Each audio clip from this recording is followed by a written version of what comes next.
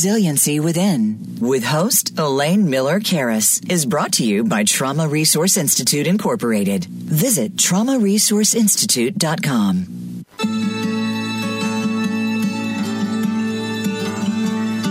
Welcome to Resiliency Within, featuring your host, Elaine Miller-Karras. In unprecedented times, our beliefs and well-being are put to the test. When we take the things we've learned in life and look at challenges in a whole new way, we learn to develop resiliency, which can then be used to promote healing and personal strength. Now, here is Elaine Miller-Karras. Welcome to Resiliency Within. I'm your host, Elaine Miller-Karras. Today's show is entitled Peace Over Violence, Movements Matter. And my guest is a colleague and a friend, Patti Giggans, who's been the executive director of Peace Over Violence since 1985. Maybe before some people who are listening were born, Patti, that could be the case. So Peace Over Violence came into existence out of the feminist violence against women movement in the late 60s and early 70s. And this year, Peace Over Violence celebrates its 50th year. Wow, I'm just so impressed with that. POV operates the longest running sexual and domestic violence hotline in the country and are the originators of Denim Day movement. And maybe you can tell us a little bit about what that means, Denim Day, Patti, and the longest running sexual violence prevention campaign now in its 22nd year. So Patti Giggans will share her perspectives of why movements from civil rights to violence against women to disability and LGBTQI rights to the current Black Lives Matter and MeToo matter, and how they shape our national dialogue and influence social policy. I want to tell you a little bit more about Patti. She's served on many local, state, and national advisory committees, including the Trauma Resource Institutes, on several board of directors, and is the former chair and current commissioner of the Los Angeles County Sheriff's Civilian Oversight Commission. She's the founder of Denim Day, has co-created violence prevention curricula, and has co-authored several books, including When Dating Becomes Dangerous. Giggans has received the California Peace Prize, the Angel of Peace Award, I think she's an angel myself, and 2016 Visionary Voice Award, and is a Durfee Foundation Stanton Fellow. Welcome, Patti. As we start, I'm just wondering what is on your mind as we begin. Oh, what's on my mind today? Well, thank you so much for inviting me, Elaine. You are one of my favorite conversationalists. It stimulates so much creativity in my brain. But what's on my mind today? When I stepped outside this morning, here it was in LA. It was so beautiful, and it was spring, but just before we start to get the hot weather. And I just had I thought, I'm glad I'm talking to Elaine because I'm having a peaceful moment and I want to share it with her. Well, honored. Peace is on my mind. Peace is on my mind. And here you've been leading Peace Over Violence, this incredible organization for so many years. And I know we first met, your wife Ellen introduced us many years ago now. And we had some commonalities in our experience of wanting to provide healing modalities. We're both aware, we talked about it earlier today, that this is Mental Health Awareness Month. And Ellen is a licensed clinical social worker like myself. And we both, Patti, I think, believe in bringing ideas into the world, into community that are accessible, affordable, adaptable. And that's why one of the things I want to ask you first, one of the questions is, the word resiliency right now can be a controversial word, and yet it's also a very powerfully strong word. But I'm wondering if you could give us your definition of resiliency. What does that mean to you? Yeah. Well, resilience and resiliency to me means the capacity to go beyond surviving. There's an element of thriving. There's an element of learning. There's an element even of transcending, but it's physical, it's spiritual, it's in the body, but it's in the spirit, and our minds have a lot to do with it. One of the things I think that's important to remember about resiliency, it doesn't mean that you haven't suffered. Yes. I think that's why folks sometimes say, oh, everybody's talking about resiliency, but so much has happened, we can't negate. And resiliency is not about negating trauma or suffering or circumstances. It's about surviving them, beginning to thrive, and finding ways to suffer less at some point. And, I couldn't agree more, because I think if we do not acknowledge the suffering and even touch into it and sense it, then it's hard for us to start it's almost like if we're cultivating a garden, and if we didn't pay attention to there's seasons in the garden and said, oh, there's only summer. Well, that really wouldn't be true. And it wouldn't really be about the natural way of how, in an organic way, that plants grow. And then I think that we suffer, but then there's something that comes out of the suffering. And that's, I think, goes along the lines of my idea of what it means to kind of cultivate our well-being so that we can continue on, and maybe even stronger and with more transformational insights than we had from before, whatever the event may have been. So thank you for sharing. Well, just let me add that one of the, you could almost call it a motto for Buddhism, is to be present for the joys and sufferings of the world. Yes. It goes together. Yeah. It's not pleasant a lot of the times. Well, but you know what? Suffering is part of life. Suffering is part of life. And sometimes I wonder if we would appreciate joy in the same way if we didn't have the suffering. Exactly. So Patti, that kind of brings me into how has your lived experience, maybe your suffering, impacted your passion for the work that you do in the world? Well, that's a big question. I know it's a big question. I've been around the block a few times now. No, because I know you're not 39 anymore. Right. I feel so grateful that everything that's happened to me in my life, I've been able to redirect, to give back, and to grow. It's interesting that for me,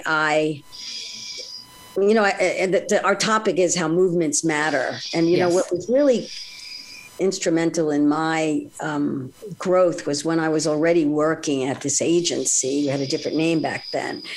And we worked on sexual assault, on domestic violence, on child sexual abuse, and youth violence prevention. That's our mission.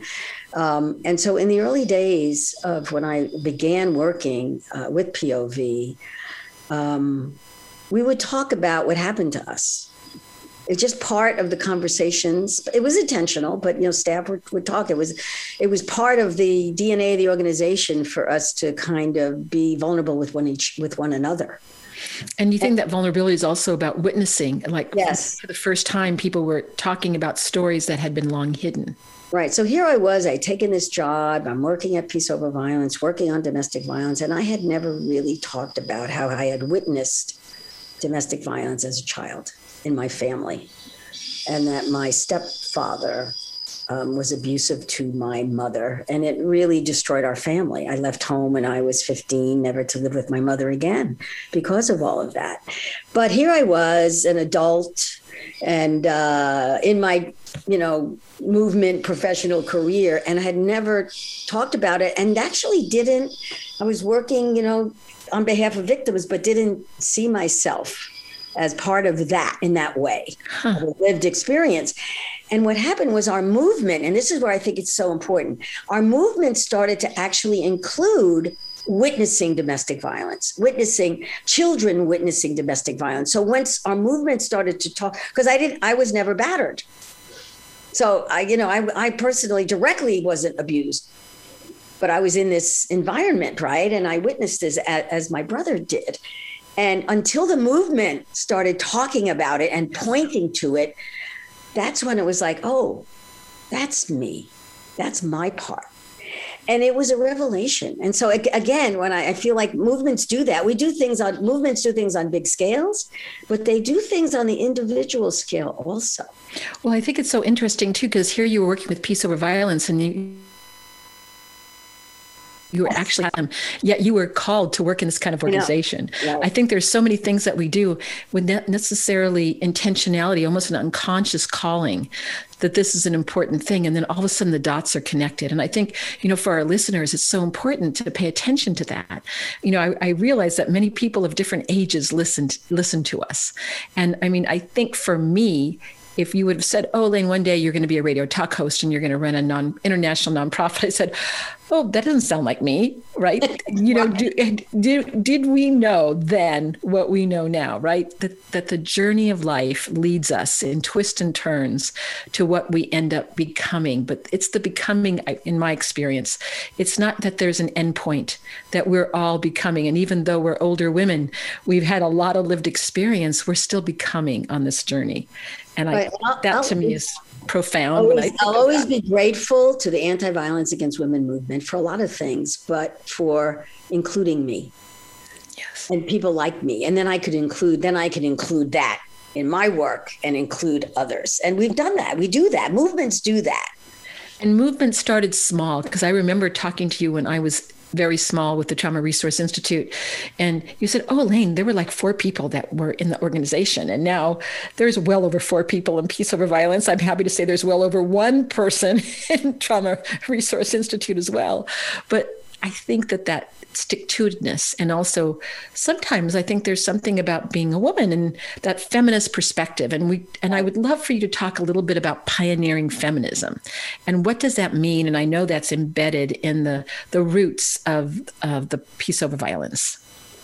Yes, our organization was started by pioneering feminists. That's what we call them, because this was in the late 60s, early 70s, when the civil rights and the rights era, it's the rights era of our country, civil rights, LGBTQ rights, disability rights, women's rights. And it was these feminists who were starting to think about, well, there was consciousness raising groups early on in the feminist movement. And a lot of women were talking to each other about their lives. And in fact, it's really funny. I remember that one person let me know back in the day, they said, I'm in this consciousness raising group and we were talking about our lives. And some of us felt that we were all married to the same man because of the habits. And also some of it was about violence that was happening within those relationships. And that there was so much silence because people thought exactly. Only one. And even the silence of being a witness and not realizing that being a witness to violence does something to us. And of course, we know that through neuroscience, the vicarious trauma, and how there's actually changes in the brain that happen. Yeah. But these were conversations in the beginning. We didn't have the framework of the neuroscience that we have now. And so I think it's really important that the bravery and courage that many women had. And, people say to me, well, sometimes the word feminism can also be weaponized. And to me, I'm going to tell you what my definition of feminism, and it's the perspectives of women matter. And that we have a different vista than men. And I'm not sure how the non-binary movement, in terms of how people identify, but I also want to just say that I think it's important that we acknowledge that as well, because there's a whole perspective that I've been learning about people that are non-binary and how they also have been put into certain buckets that haven't been their lived experience. So I imagine that we're going to expand, because that's also, I think, a movement that's coming forward, that we're all being changed by as we learn what people's experiences have been. So I think, Patti, is, just you said this much. I mean, that so much of what you've done is about helping have people have a platform to be able to speak and be witnessed. And I know I've been to some of your functions where I am in tears when people tell their story, but really from this kind of strength-based perspective. And that brings me to, people may not know that you're not a tall person. How tall are you? I just want to... 4'11 3/4. Okay. And I want you all to know that you're a black belt in martial arts. Isn't that true? And can you illuminate, I think, because that's part of your incredible journey, the spots of enlightenment when you were in Paris, because you shared with me about being 1 in 99 that connects to this journey. Let us know a little bit more about that so that listeners know. Let me put a little context before Paris. Sure, absolutely. Paris is... So this really, Patti Giggans really becoming educated as a feminist late 60s, early 70s. That was the era. And I was living and working in New York. And at some point I got married. And it was really interesting because so much was going on in the politics, almost like today. There is a similarity, so much engagement and excitement and learning of new things and new history. That's when women started to learn. We started to learn our history, through that time. And so what happened, I was really connected to the anti-Vietnam War movement. And I was protesting the war. And among other things, and was in consciousness raising groups. And I was being a caseworker at the City of New York Social Services Department. And it's really interesting because of my marriage, my husband at the time was a journalist and was asked to go to Vietnam to be a war correspondent. So we went. So I went from protesting the war in Vietnam, in New York City, to actually living in downtown Saigon. This is 1970, 71, 72, right? And what an experience. And I was reflecting recently about how I've matured and how I really try to consider all sides of something and all the ingredients of the situation. But when I was younger, I thought I was right. I thought I had the answers. But war, there was no other story. I was against the war. We shouldn't be there. Never should have happened. And we need to get out now. So when you lived in Saigon, it brought exactly. I'm living in Saigon and I'm meeting Vietnamese people from all walks of life. And I'm seeing the more complexity. The complexity. And do you think that perspective of seeing the complexity about the Vietnam War and the movement that you were involved in, and then seeing what it was like to live, that's now imbued your ideas into the other movements that you're involved in terms of not seeing the one road? Once I started to acknowledge that to myself, that I don't have all the answers and that there's not necessarily one right way to do something, and that it's important to be open and to receive and to see and look at all the ingredients, all the sides, and not from a place of rigidity that there's no other side and only my opinion matters, or this only one opinion matters. That was a profound experience, and I was young then, and it stayed with me. It stayed with me. And when I start to get a little rigid or a little confirmed in my view, I remind myself, what else are you not seeing? What information do you not have? And I often say, when I'm trying to explore something, I say, well, what else could be true besides this? Right. What else could be true? And so is that where you first got interested in martial arts, was when you were living in Vietnam? Yes. Well, part of it was I wanted to take a self-defense class when I was being a caseworker in New York City, to protect myself, to do my job.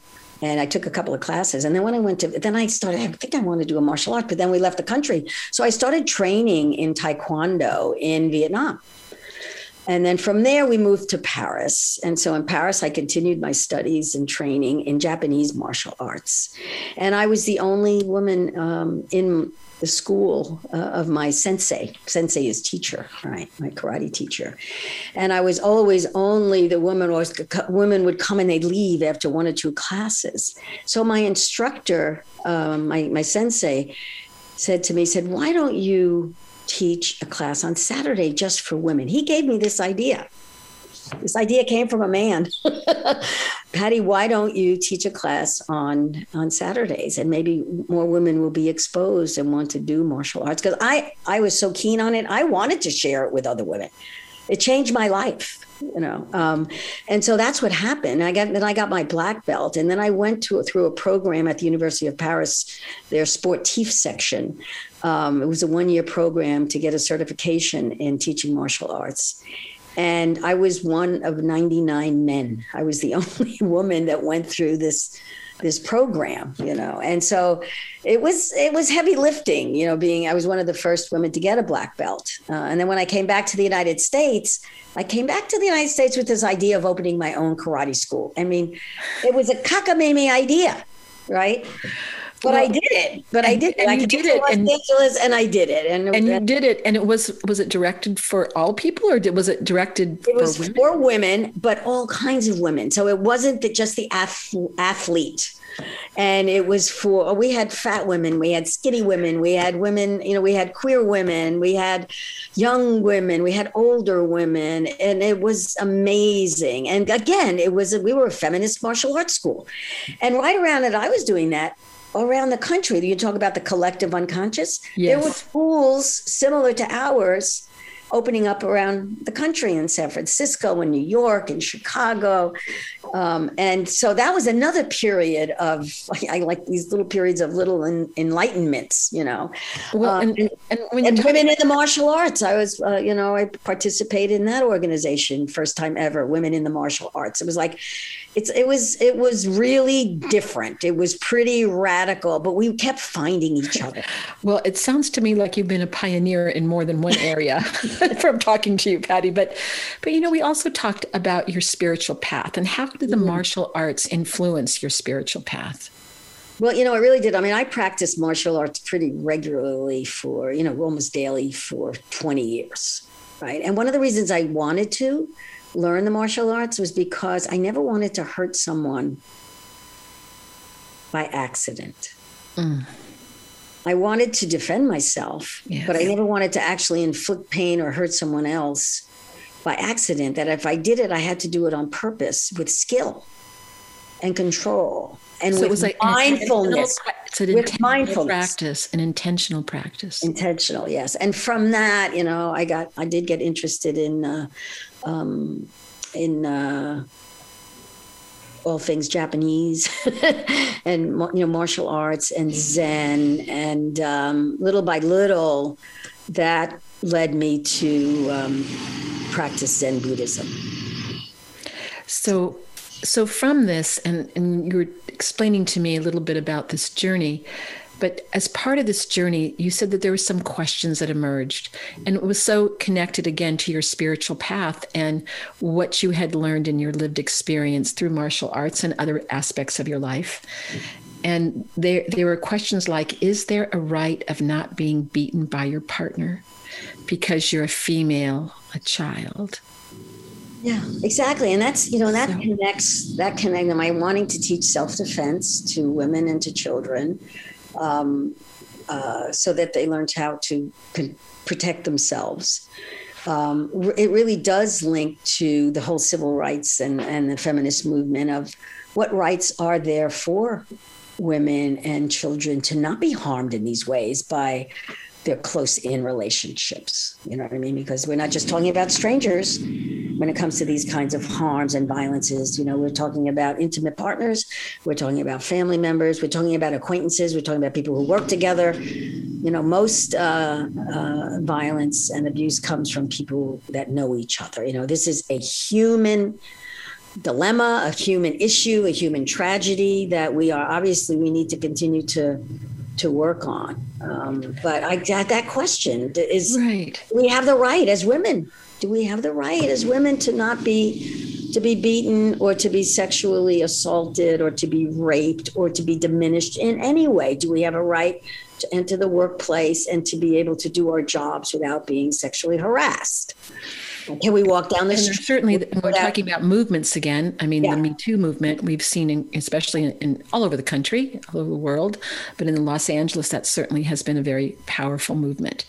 But I'm just also wanting to come back a little bit to POV. How did these questions lead you to work with Peace Over Violence? Well, actually, the way I got engaged with the organization is that they came and found me at my karate school and asked me if I would help them with their self-defense program. So I started as a volunteer, and then I was a volunteer on the hotline, and then I was helping them teach their. Then I was a consultant for a while, and then I got hired on as the director of training and the self-defense manager. And little by little, I was all in. And we were only 5 or 6 or 7 of us at that time, and now we're 78 employees now with almost a $5 million budget. that I'm in charge of making sure we raise every year. So it led me to so many other dimensions of being a grown-up, just by my getting involved. Well, and when you say that, I want people to know about Denim Day, because that was something that you co-founded. And I know that one time you even went to France for Denim Day. I remember you went to Italy. Italy, rather. Yeah. So can you tell us a little bit about what that is? Yes, Denim Day, which we just had our 22nd annual Denim Day in April this year. Denim Day 2021. It is a campaign that was inspired by a Supreme Court judge in Italy who overturned a lower court's rape conviction, saying that the young woman, I think she was 18 at the time, the young woman was wearing tight jeans. Therefore, she probably had to help this guy take off her jeans. Therefore, it wasn't rape. It was consensual sex. So this was about the tight jeans, right? So right away, there was an uproar in Italy, and the female parliamentarians posed a protest wearing jeans. They called it the jeans alibi on the steps of the court. And that spread to Sacramento, where in California, in Sacramento, our assembly members and senators saw that on TV, and they wore jeans in solidarity with the Roman parliamentarians. And I saw that like from one day to the next. I followed this news story and I thought, oh my goodness, this is an opportunity. We all should be wearing jeans on purpose to not only protest the what she's wearing myth, but all the myths about that justify or excuses why someone is assaulted or raped. And so we started it at our agency, and it's spread, and now it's national and international. People just do their own Denim Day now. Well, so Patti, I just want to call to everyone's attention. Notice the spark of seeing something, seeing the connections, and then saying, well, we can start something. This is also what movements are about, because again, we don't know what is going to happen as the idea is sparked that 22 years later, that it would be an international event and that you would one day go to Italy in terms of having seen this and being a part of the acknowledgement of your work. Yeah. Well, it's interesting when you say about the spark. I mean, because for me, I feel like I'm a movement baby. I grew up in movements. I mean, I've been so influenced. The civil rights movement influenced me as a kid dramatically, right? And then I'm wanting to do martial arts. And so I'm part of then the women in the martial arts movement. And at the same time, of course, I'm a feminist. And so it's women's rights and women free from violence. And, and then it's like really moving on to MeToo and all these movements are profound. Well, and I think that as you say that, I mean, we need to take a little pause for our break, but I want to talk more about this when we come back, because you have been what I call a natural leader. You didn't know it was going to happen. And we're going to talk a little bit more about what that means and a little bit more about movements. So stay with us, listeners. Patti Giggans will be back with us after the break, and she will illuminate us with her spark. And I know there's more sparks in your future, Patti. I can see it in your face. So there you go. So we will be back in a couple minutes. And this is Elaine Miller-Karras, Resiliency Within on Voice of America. And we will take a short pause. Become our friend on Facebook. Post your thoughts about our shows and network on our timeline. Visit Facebook.com/Voice America. The Trauma Resource Institute is a nonprofit organization cultivating trauma-informed and resiliency-focused individuals and communities worldwide. Our mission is to take people from despair to hope. We believe in a world where every child and adult has the capacity to recover from highly stressful and traumatic experiences. Check out iChill, our free app that helps you learn the wellness skills of the community and trauma resiliency models. Go to traumaresourceinstitute.com for more information. Elaine Miller-Karras' book, Building Resiliency to Trauma, The Trauma and Community Resiliency Models, is available on Amazon.com. The book is about how to cultivate resiliency during and in the aftermath of traumatic experiences. The book also addresses body-based trauma interventions, combined with psychoeducation about the biology of trauma and resiliency. Elaine also offers personal consultations. For more information, you can contact her at elaine@resiliencywithin.com. These days, everyone is looking for information on staying young, healthy, and fit. The Voice America Health and Wellness Network is here to help you on your quest to better health and a better you. We talk about everything from diet, fitness, and aging to substance abuse, personal growth, mental health, and much more. Learn from our experts who cover health and wellness from traditional and holistic perspectives. Tune in to the Voice America Health and Wellness Network. Healthy living starts here. Elaine Miller-Karras co-founded the Trauma Resource Institute, Incorporated. The Institute provides trainings on the models Elaine developed, the Community Resiliency Model, or CRM, and the Trauma Resiliency Model, or TRM. If you would like more information about the Trauma Resource Institute or how to participate in trainings, visit the Institute's website at traumaresourceinstitute.com. That's traumaresourceinstitute.com. Trauma Resource Institute. Build resilience, awaken hope. Your life, your health, your network. You're listening to Voice America Health and Wellness.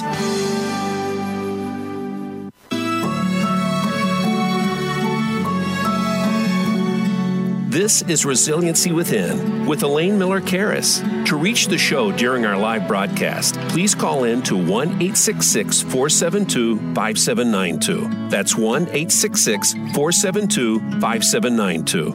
You may also send an email to elaine@resiliencywithin.com. Now, back to this week's show. We are now back with Patti Giggans, and she's going to continue to illuminate us about her perspectives about the world and how she sparks movements and how she believes in movements. But I want to say a little bit more that I believe, Patti, that you're a natural leader and that natural leaders emerge in movements. It was not what someone set out to do, like we were talking about earlier, but it's almost your compassionate action as a reaction to a lived experience. And so my definition of a natural leader are individuals who may or may not have a formal education or designated leadership role, but are looked to for guidance because of their embodied personal qualities. And this is the important part of treating others with respect, compassion, and empathy. And they also share their wisdom and equanimity in a way that encourages and empowers their community. And I just want to acknowledge you because I think you're that kind of person. So can you illuminate us a little bit more about kind of how the embodied natural leader that you are and how that came to be? And tell us more about that. Well, thank you for that definition of a natural leader. That's and complimenting me with that.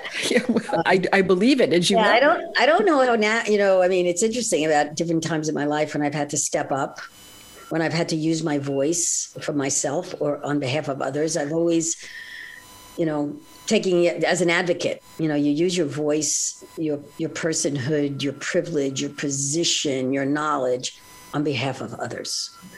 And I think that's just as an important part of the way I try to live my life. And it's a way to join with others too. So then you're not alone. See, I think that's with leaders. I don't think we want to be alone. Like the Lone Ranger leader. That's why for me, cooperation, collaboration is so important. I mean, I do write poetry alone, but so many things that I usually do in groups, and probably my wife, Ellen, calls me a family addict. She says that I like to be with people, So I think maybe my leadership has been a self-serving thing. I don't want to be lonely or alone. So I get out there and find people to do things, start campaigns, invent things with me. Well, and I think that's like when you talk about, you've built community, and that's what I've seen from you from the first moment that I met you. And I think that I've seen you work from the bottom up that also brought you into the top down world, right? And you're on the police commission. I mean, my goodness, that's a honorable role, and one that you do have some impact on what happens in our community. And I know that you've collaborated with law enforcement, and that's been an important collaboration. Do you think you can talk a little bit about that? Because when you started, when there was only 5, 6, 7 of you, you may not have had the same collaboration with law enforcement that you have now. Yeah. So how have you sparked that? Well, this is one of the most timely conversations that we're having, that we need to be having, and it's our relationship to law enforcement in our country, and Peace Over Violence, which had a different name back in the day. We were known as the Los Angeles Commission on Assaults Against Women, LACAW. We were a reaction to law enforcement, particularly to LAPD.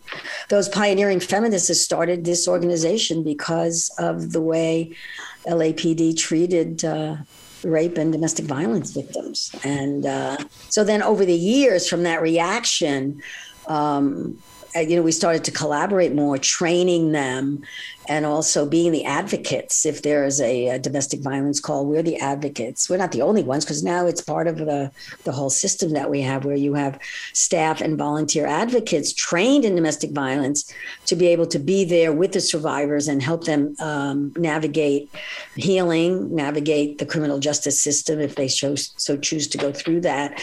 So it's law enforcement, it's a very big deal. And so, yes, we've collaborated and we've been critical throughout these 50 years. At this juncture right now, at this period of racial reckoning in our country, everyone is looking at, where do we go from here? How do we make it better, since there are abuses, there are systemic abuses that have happened with law enforcement and the criminal justice system. And it's a critical so do you see Peace Over Violence being involved in the dialogue with law enforcement about what you call as the reckoning that we've seen all over the country? Yes, absolutely. Because, people talk about alternatives to law enforcement. People talk about alternatives to incarceration. We actually provide that function, because our advocates, we go where a domestic violence survivor or a sexual assault or rape victim, where they want to go. If they feel that they want to go through the system, the criminal justice system, report to law enforcement, press charges, all of that, we will do that with them as their advocates. We will accompany them, and we will try to help them make informed decisions by making sure they get good information. But if they choose not to go through that, which many do not choose, we are there for the healing, the counseling, the support, all the services, the support groups. I think triggering moments when you can call our hotline and some skillful person will be able to talk with you. Well, so I think that's also. So I think that's an important part that I would like to amplify, is that if people were to call a domestic violence organization anywhere in the country, but I think Peace Over Violence, you've been a leader in this, is that there are some people that it's, for whatever reason, it could be financial, it could be many reasons, that they choose not going to leave that person in the lurch, that there are services that you can still provide, and that they can have a segue into conversations when they need to, like you said, counseling and things like this. There's not a requirement, you have to leave the abusive partner in order to get services here. We are there to support you and to help you create a safer environment for yourself and your family. And what we've been doing a lot through this pandemic with DV victims who've been calling us is kind of guiding them how to stay, because they can't leave. There were no shelters. Shelters were full and closed. There were not a lot of movement because we're quarantining. And so a lot of the guidance had to do was like really listen. And this is what we do. We listen to hear what the issues are. What's the dilemma? What is this person trying to figure out for themselves, and support them. And so talking about safety in place, that's what's been going on for this past year when it comes to domestic violence. So you had to change who knew we were going to be dealing with a pandemic? So people were given ideas on how to be safer in their home. And often they have ideas. See, that's the thing. We're not necessarily originating the ideas. It's that they're grappling. Should I do this? Should I do that? We're a sounding board. We're good listeners. We reflect back. Oh, it seems like what you're really wanting to do now is make sure that you at least go in the backyard and go do gardening and get away from the situation and have some space. You want to create space daily so that you can keep, the tensions down. Sounds like that's what it's part of your safety plan. So we kind of want to reflect back on what their ideas already are, and also give them some other ways to think about it. Well, and this gives me been a whole year of safety in place. Safety in place. And so I'm going to ask you a little bit, because one of the ways that we met was that back when we first started with the community resiliency model, you came to me, you and an organization down in San Diego, and said, could you provide training in this body-centered model? Now, are you still using the community resiliency model within Peace Over Violence? And if so, can you illuminate how it's being used? For example, is it used on calls to help people with skills, or is it used by the staff? What kinds of things might you be doing with this?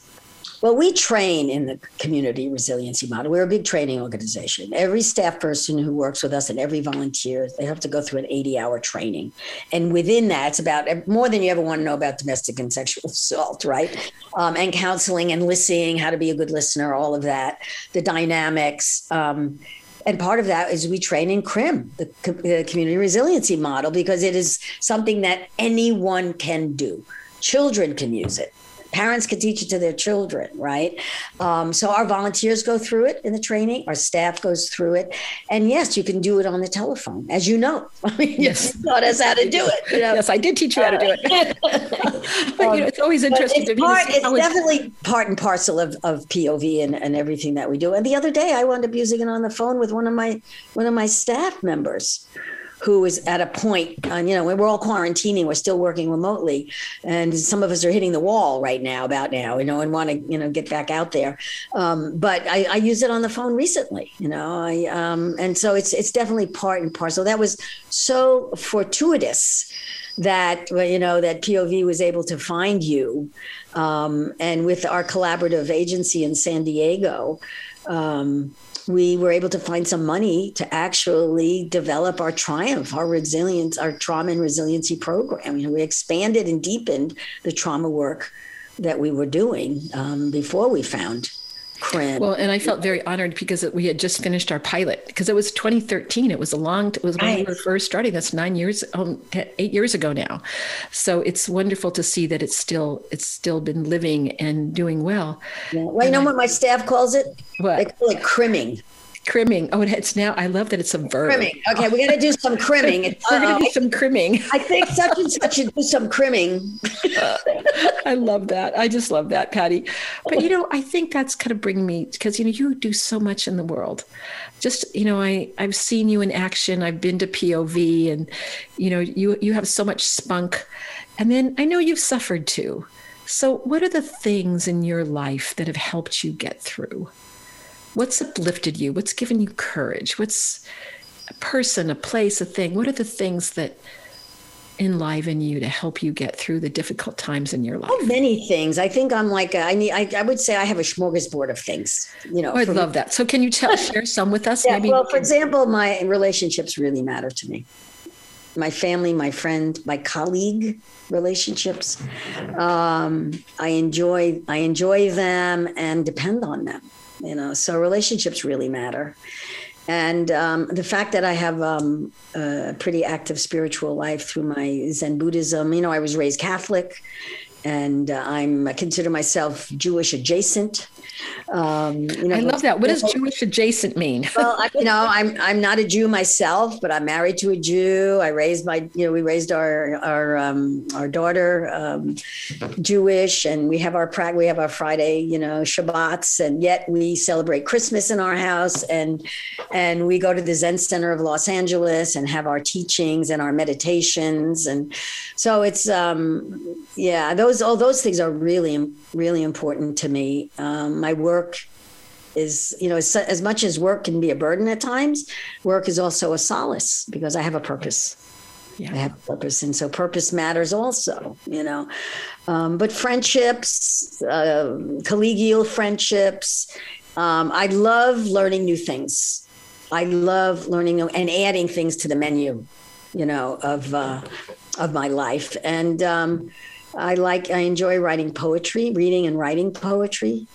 I have a love-hate relationship with writing in general. It's like I hate. Well, you have smorgasbord is the right term.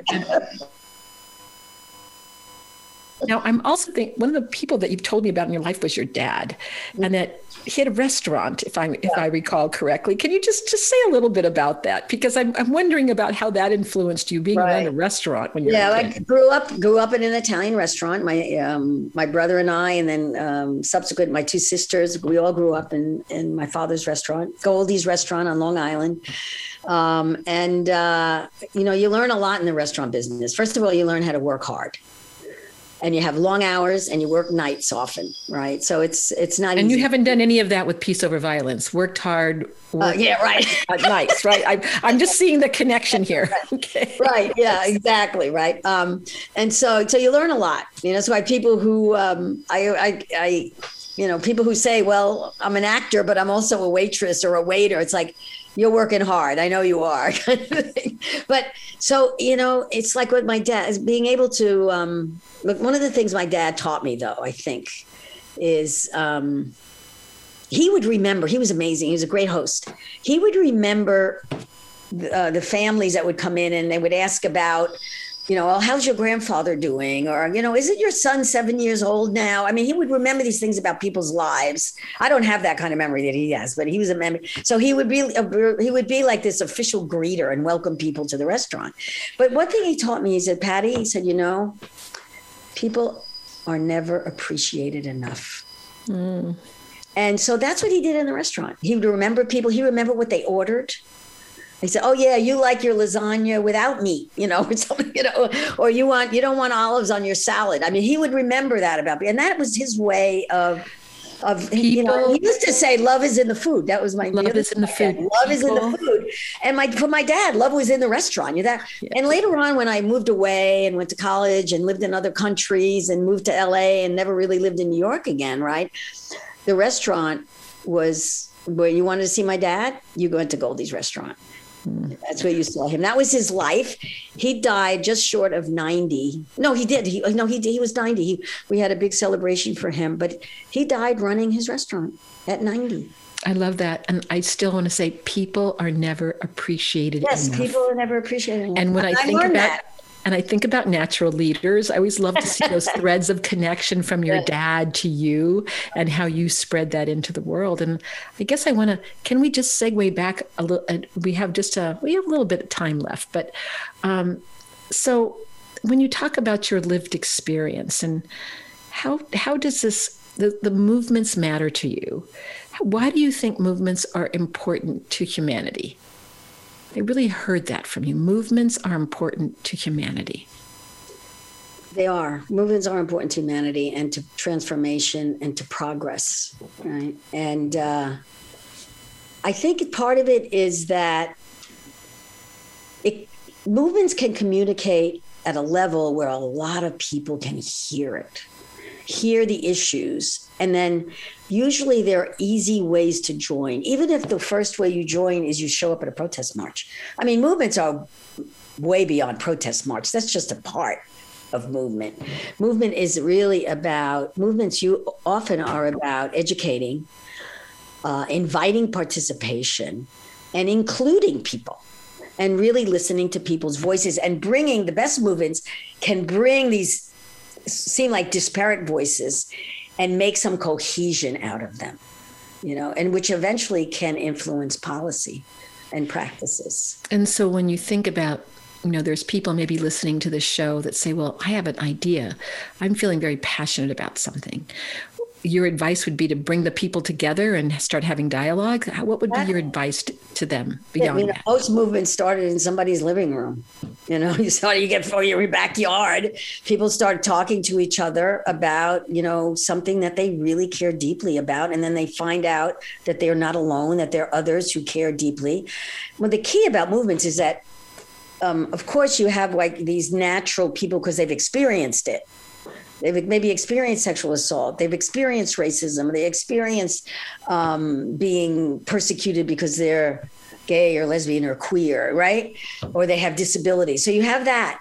But the key is when movements are really successful and when they go beyond the actual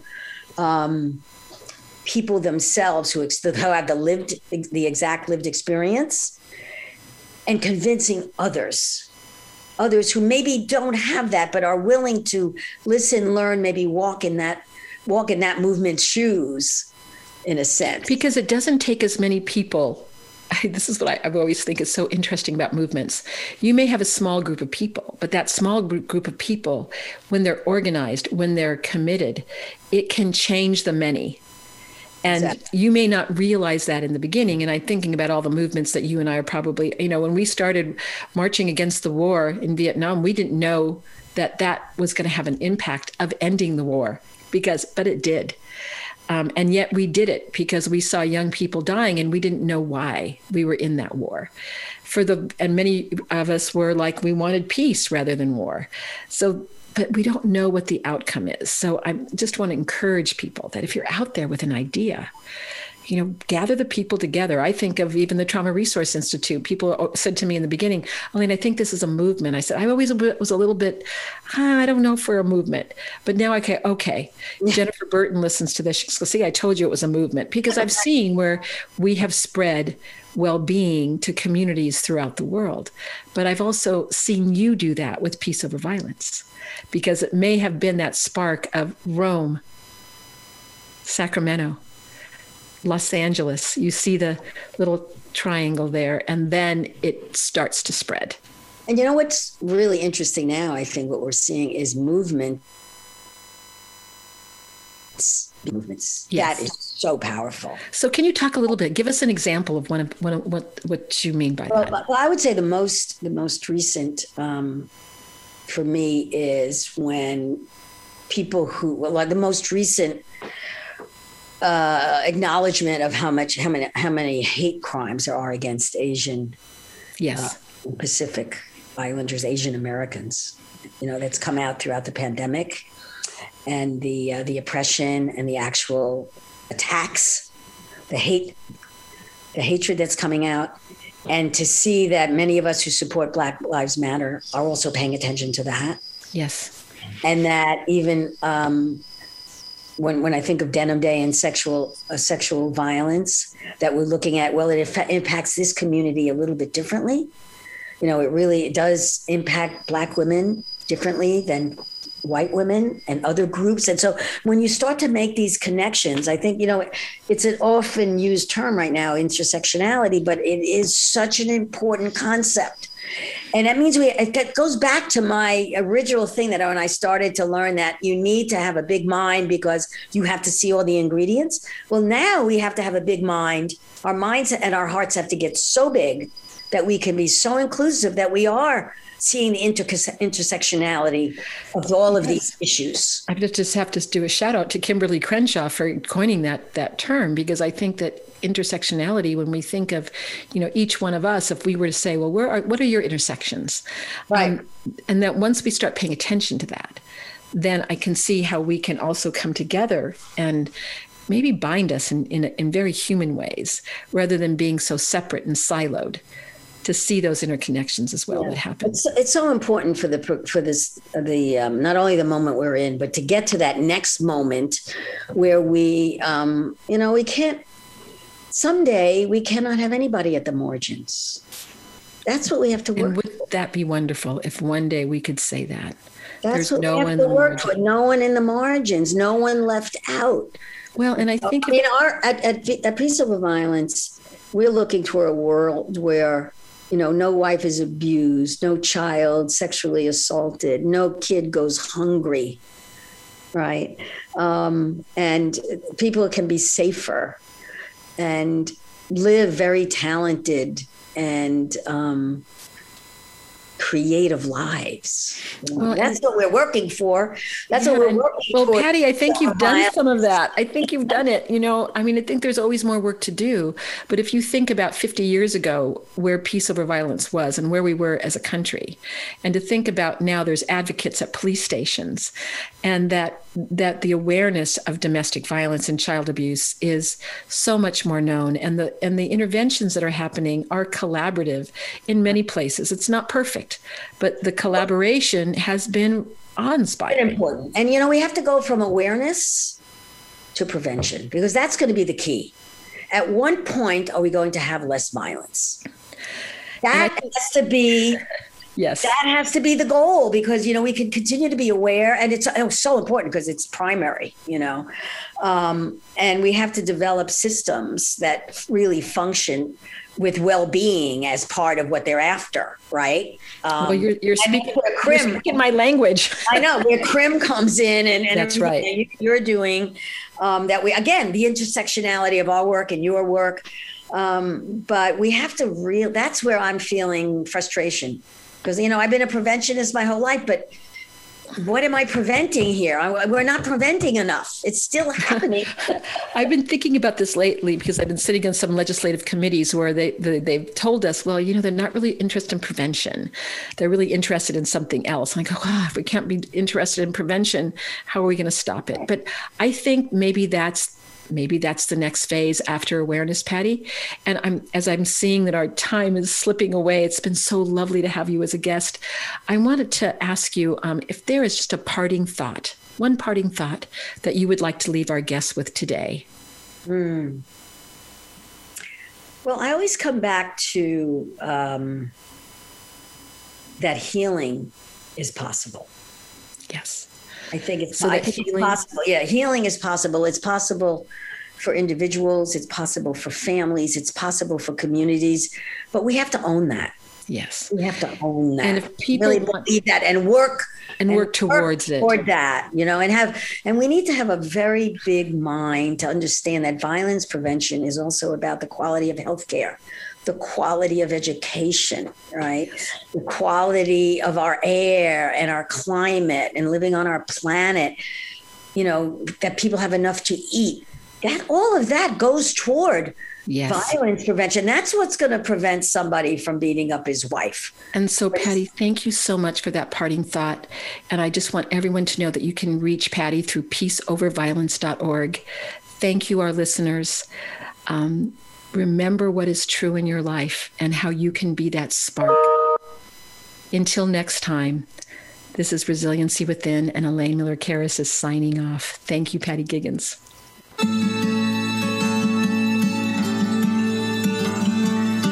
Thank you so much for joining us this week for Resiliency Within. Please tune in again next Monday at 4 p.m. Eastern Time and 1 p.m. Pacific Time for another edition featuring your host, Elaine Miller-Karras, on the Voice America Health and Wellness Channel.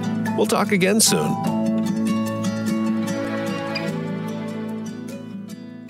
Resiliency Within, with host Elaine Miller-Karras, is brought to you by Trauma Resource Institute, Incorporated. Visit traumaresourceinstitute.com.